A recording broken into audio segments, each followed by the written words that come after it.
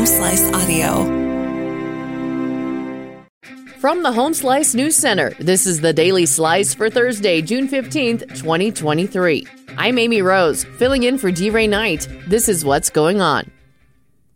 The official groundbreaking ceremony for Rapid City's Block 5, located along St. Joseph Street, was held on Wednesday. The project developer Lloyd Companies hosted the morning's events, which community members such as Mayor Steve Allender and Mayor-elect Jason Salomon attended.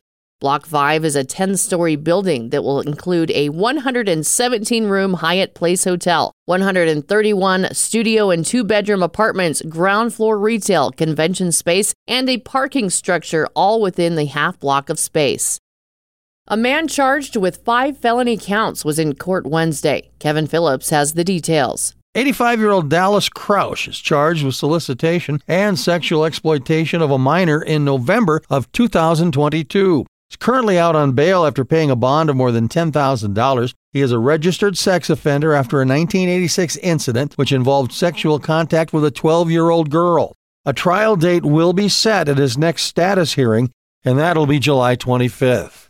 In national and international news, today an estimated 45 million individuals in the United States face the potential danger of severe storms spanning from the Central Plains to the southeast. The Storm Prediction Center has identified areas in Kansas, Oklahoma, and the Texas Panhandle as being at a moderate risk, level 4 out of 5 for severe storms. This latest development follows a previous incident where strong winds and multiple tornadoes swept through the South, leaving over 135,000 people without power on Wednesday night. Simultaneously, the Midwest finds itself grappling with a fresh wave of smoke originating from wildfires in Canada. The arrival of this smoke has reignited concerns over hazardous air quality. The National Weather Service has predicted smoky skies and poor air conditions for millions of residents in Wisconsin and Minnesota today. However, there's some relief on the horizon as the situation is expected to improve later this week.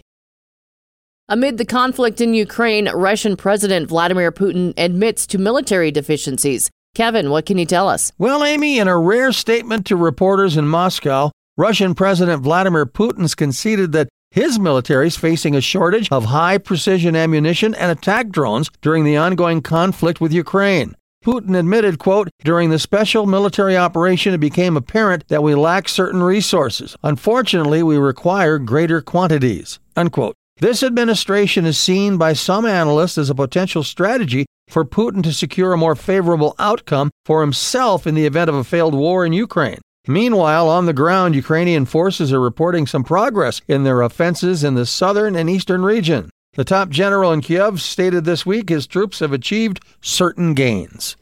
On Wednesday, the Federal Reserve announced a temporary halt to its historic series of interest rate hikes, while indicating that additional raises are still anticipated later this year.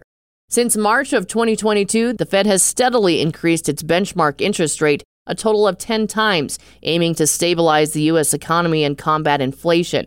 Fed Chair Jerome Powell explained that the pause in rate hikes will allow officials to assess the impact of the previous increases on the economy. Powell said, while it may be reasonable for rates to continue rising, the pace of increase will be more measured. Initially, financial markets reacted unfavorably to the prospect of at least one more rate hike in the near future. However, they regained some stability as Powell reassured investors about the Fed's intentions to slow down the rate hike process. Your weather forecast from the Home Slice Weather Center. Showers and thunderstorms today, 72 for a high. Tonight, low 57. That was your Daily Slice for Thursday, June 15th of 2023. The Daily Slice is a production of Home Slice Media Group, hosted by Amy Rose with Kevin Phillips. Executive producer Mark Houston, engineered by Chris Jacquez. I'm Amy Rose. Have a great day.